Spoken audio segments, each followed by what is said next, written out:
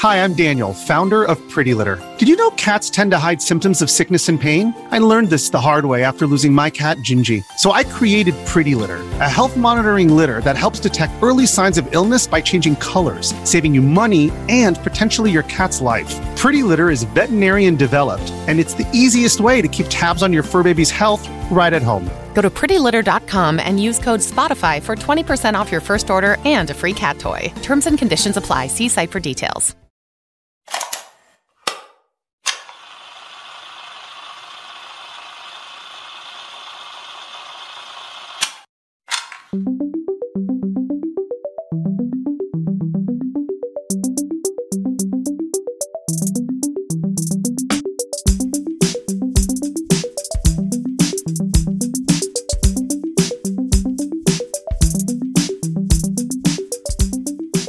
As we look back at the year 1982, the decade is beginning to hum along. The 1980s, as we know them, are slowly taking shape, but they still have some remnants of the 1970s. That's the thing with the start of a new decade. It's as much about the previous one as it is the start of a new one. So today we are looking at a lot of the pop culture significant moments from the year 1982. The movies, the TV shows, technology, video games, all that sort of stuff. So before we start, if you haven't already, go ahead and subscribe wherever you find your podcasts. I should be there. Okay, here we go. This is what I mean about the start of a decade being as much of a carryover from the previous decade. Especially, think of the early 90s. That has a definitive feel and look and tone, but that's because it's a carryover from the 80s. The colors, the styles, the attitudes, they still remain. It takes a while for a new decade to find its footing, but 1982 is slowly starting to show the signs of what would make the 80s so definitive. So if you haven't already, I've done a review of the year 1980 and 1981. And these shows will be sporadically placed throughout other episodes instead of doing one big series. So there is a lot of that, turmoil that's carried over from the 70s, but these are more, like I said, the notable moments as related to pop culture. But we can't obviously cover everything. And in 1982, a lot happened. But here's a quick recap of some of the more notable world events that happened this year. 1982 was the start of the Falkland Islands War. We look into some other entertainment stuff that I wasn't going to cover. The Tony Award that year for Best Play went to the life and adventures of Nicholas Nickleby. The cost of a gallon of gas in 1982 was 91 cents. A loaf of bread cost 50 cents, and the average monthly rent was $320. This was the year AT&T was forced to break up after having a monopoly for so long. Here in Canada, we signed the proclamation of the Constitution Act to have full sovereignty and independence from Britain. Also, 1982 was the very first issue of USA Today, and 1982 was the year that Disney opened Epcot.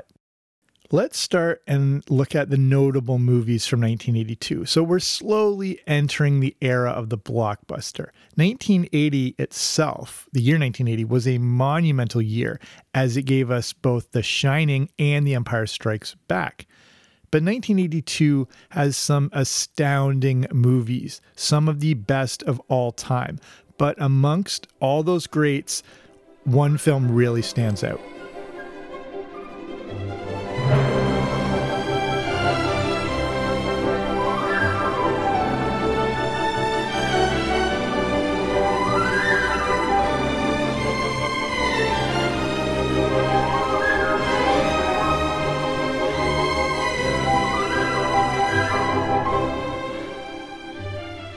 E.T. wasn't the first blockbuster. That honor goes to Jaws and then Star Wars, but it really was the next big thing. The thing with E.T. is it appealed to everyone. Jaws wasn't for kids, Star Wars was more for kids, but E.T. was for everyone combined. It's also a simple tale. The premise of E.T. is all about the fear of separation and has its roots in the divorce of Steven Spielberg's parents. But ultimately, the theme is that you will always be okay. And E.T. became a box office juggernaut. Jaws was the highest grossing film of all time, but only for a few years until Star Wars took hold. It held the title for only another few years until E.T. took over, and then E.T. held it for nearly a decade. It wouldn't be until another Spielberg entry, Jurassic Park, that E.T. would be dethroned as the all-time box office champ. So that's the big one. But let's look at a few more notable movies from 1982. I've seen things you people wouldn't believe. Attack ships on fire off the shoulder of Orion. I watched sea beams glitter in the dark near the 10-house gate.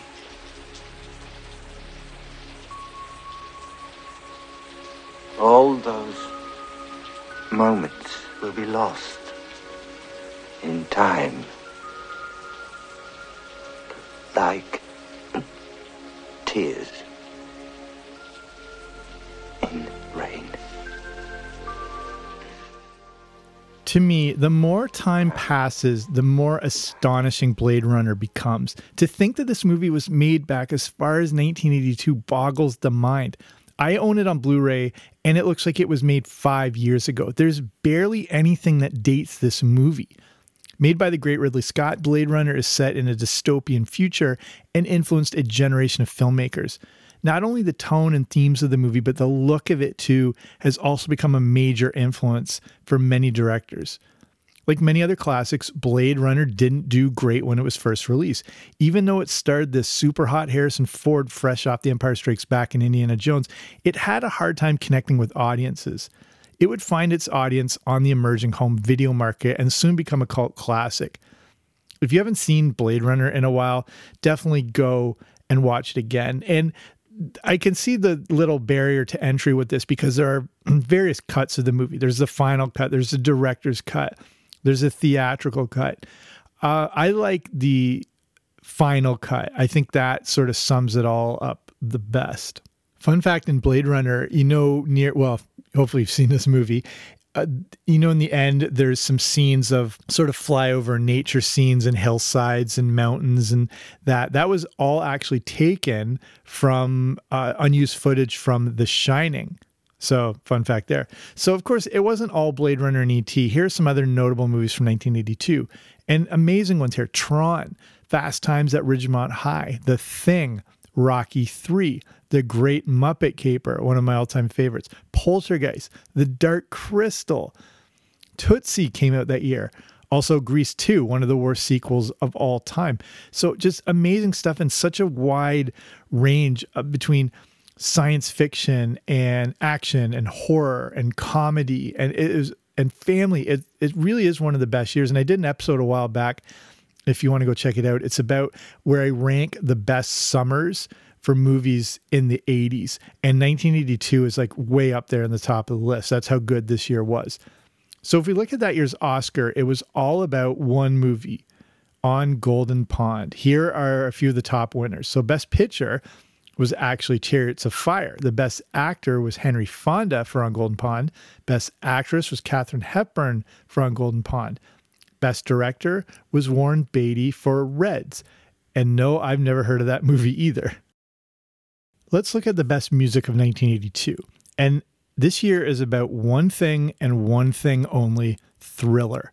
Arguably the greatest album in human history was released during this year. So this is what I mean. 1982 is kind of a underspoken all-time best year for the 80s. We often think of, the later years, but a lot of amazing stuff happened in this year. Thriller, of course, changed the landscape of music forever. It's astonishing to look back on how incredible this album is. And I understand anything to do with Michael Jackson has become more problematic now, but this album is as much about the brilliance of Quincy Jones as it is about the incredible talent of Michael Jackson.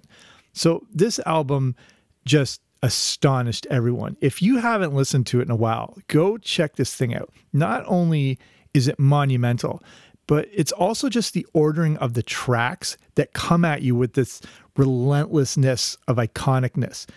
Here, I'll break it down here. There's only 9 songs on this album. Here we go. First track, Wanna Be Starting Something.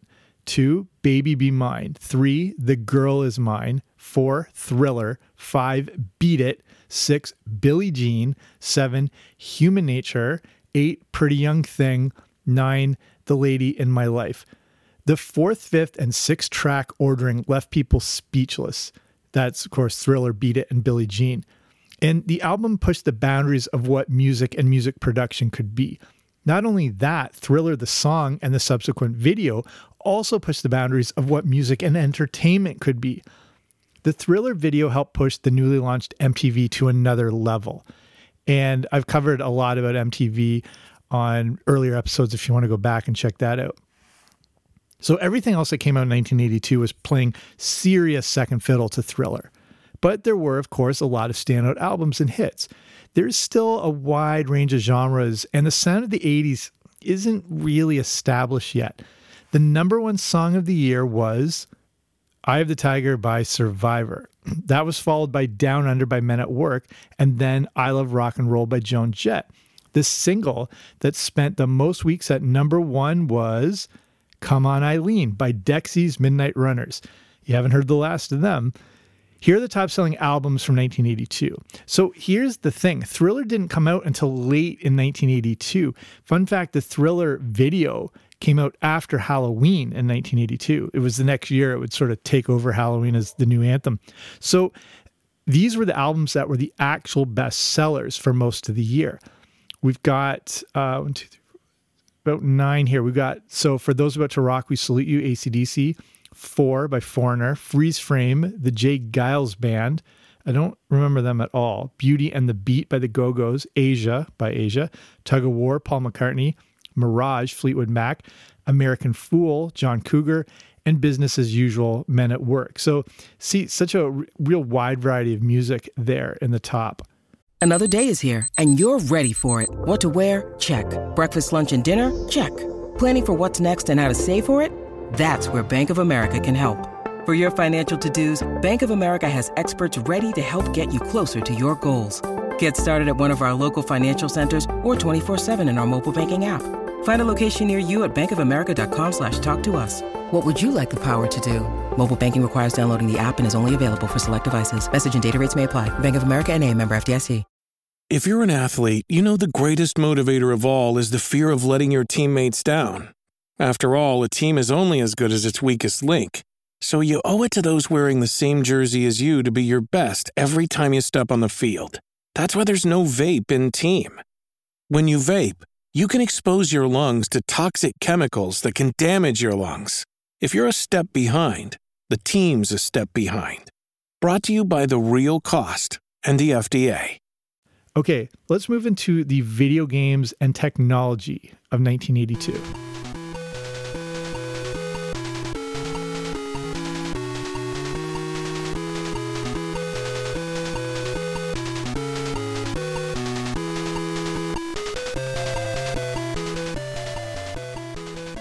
Home video games, for the time being, are really, near their peak. Atari is still ruling the roost. Spoiler alert, this would not last long. And arcade games are still a powerful form of entertainment. But at this point, most people had an Atari in their home. 1982 gave us some of the best video games of all time. And if you're a fan of Ready Player One, there's some really significant ones that whole book was sort of based with. So some of the top games that year include the music we just played from Pitfall, Donkey Kong Jr., Joust, Dig Dug, Pole Position, and Jungle Hunt. Amazing stuff. And then there was the next great video game character after Pac-Man, Q*bert. Q*bert was great because it was part action game and part puzzle. The other astonishing thing was this game appeared to be in 3D. It was, of course, just a 2D game, but the use of isometric graphics gave it that three-dimensional look. This was a big deal for me and my friends personally in 1982. It was an enormous hit in the arcades and is a big part of the golden age of arcade games. Q*bert is also unique as it was one of the few games praised both critically while still being a commercial success. So the video game industry was on top of the world in 1982, but oh, how things would come crashing down just a year later. If you know your video game history and if you spend any time around this podcast, you know exactly where this is going when I cover the year 1983. So speaking of technology, let's look at another monumental invention and release that came out this year. And what you've just been listening to is the ultimate in recorded sound. It will make all conventional disc and cassette systems obsolete. It's dustproof, scratch-proof, digitally recorded, read by a laser, and it's called the compact disc. And that's it. The biggest revolution in the recording industry since the invention of the long-playing gramophone record, but this is no ordinary disc, just 12 centimeters in diameter. The music is recorded onto it digitally, and there's no needle being dragged through a groove. That information is being read by a laser light. This is another creation whose origins go back further than you may realize. The compact disc seemed like some form of sorcery. How could you play music with a laser? We only had records, tapes, and 8-tracks that all used a physical format to be played. The CD seemed like something out of Star Wars. The interesting thing was the Laserdisc had already been around since 1978, but just hadn't caught on as a mainstream device. Sony was the pioneer for the first commercial CD player, and they launched it with this futuristic commercial that involved a robot. You can look it up on YouTube. It's really cool. And it's just, plays into this idea of, futurism and lasers, and that's where our technology was heading. But like any new technology, these things were not cheap at first. A CD player in 1982 would set you back a cool $1,000. Convert that for today, it's getting close to $3,000. The other issue was that a CD cost twice as much as a record. Fun fact, the very first CD released, like commercial CD, was 52nd Street by Billy Joel. There's your next dinner party conversation trivia. So let's shift gears and look at some of the important TV shows of 1982. And of course, I'll say this with every year in these reviews, TV is still the pinnacle of entertainment in the 80s. It was for the entire decade. We're still at the point where there were only 3 networks and TV shows were treated like major events. You dare not miss a major TV moment because there was no chance to watch it back. The VCR was available, but was incredibly expensive, and most homes didn't have one. Again, when we're talking conversion for today, we're getting into that $3,000 to $5,000 range. Basically, if you missed a big TV show, you were pretty much screwed the next day when everyone was talking about it. Again, I don't know how old you are listening to this show, but you may or may not know the panic of being in the bathroom or getting something in the kitchen when one of your siblings screams it's back on, like when the shows come back on and you'd hurdle the couch or table to get back in the room. This is how we consumed our entertainment. 1982 is also significant as some of the biggest shows of the decade and of all time debuted this year. Here's a few of the standouts. Cheers, Newhart, Family Ties, Knight Rider, Silver Spoons, St. Elsewhere, TJ Hooker, and Late Night with David Letterman. Monumental stuff in one year. Let's take a look at the top 10 highest rated shows of 1982. As it is with most years, the number one show was 60 Minutes. It had a 25.5 rating share, which is astronomical when you compare it to today. Number 2, Dallas, still going strong with a 24.6 rating. Number 3 is a tie between MASH and Magnum PI with a 22.6 rating. Remember, the very highest shows today will maybe get like a 10 or 10 to 12 rating share. Number 5, Dynasty, 22.4. Number 6, Three's Company, 21.2. 7, Simon & Simon, 21 even. 8, Falcon Crest, 20.7 rating share. 9, The Love Boat with a 20.3 share. And at number 10, a tie between the A-Team and Monday Night Football with 20.1 rating share. The last section I want to look at here is the major sporting events of 1982. So the big event of 82 was the World Cup. It was held in Spain, where Italy would beat what was then West Germany 3-1 to secure their third world title. So to me, looking back on all this, 1982 seemed to be the year all about tennis. This was the heart of the Martina Navratilova-Chris Evert rivalry. They dominated the tennis world, and they each won 2 Grand Slams that year. this was also the year that another dominant female tennis player would debut, Steffi Graf. The other notable tennis moment and sporting moment was the retirement of Bjorn Borg. And this came out of nowhere. And at the age of just 26, the tennis great hung them up. And here's what's crazy. He had already won 11 Grand Slams just at 26. There's no doubt that if he had kept going, he would have set a record that might be unbeatable as far as Grand Slams if he kept his consistency and whatnot. But 26, like, that's nothing. If he even played another 5 years after that, how many more Grand Slams he would have won? Here are a few more interesting sporting highlights. Craig Statler, the golfer, won the Masters. And this is interesting here. Statler was the tour money leader that year with $440,000 won through all the tournaments, all the money. He was number one. That amount of money is what fifth place at the Masters now pays out. The money that is now in golf is astronomical. Tom Watson won the US Open and the British Open. At Wimbledon, it was Jimmy Connors and Martina Navratilova. Cal Ripken plays his very first game of what would be a record-breaking game streak. The Commonwealth Games were held in Brisbane, Australia. The Clemson Tigers were the NCAA football champions. Larry Holmes defeats Jerry Cooney to win the WBC Heavyweight Championship, and Bernard Hinault wins the Tour de France. And looking at the winners of the Big Four North American sports, the World Series was won by the St. Louis Cardinals. The NBA championship was won by the LA Lakers. In the NHL, the New York Islanders are still going strong. They win the Stanley Cup, and the Super Bowl is won by the San Francisco 49ers in that golden era of San Francisco football.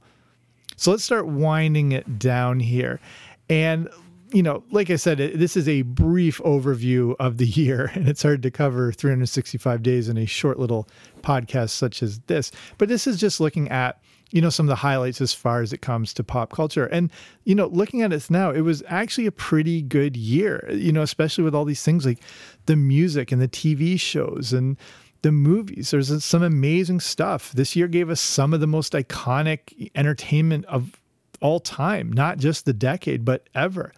I feel in 1982, we finally dusted off a lot of that 70s hangover that was infiltrating the decade.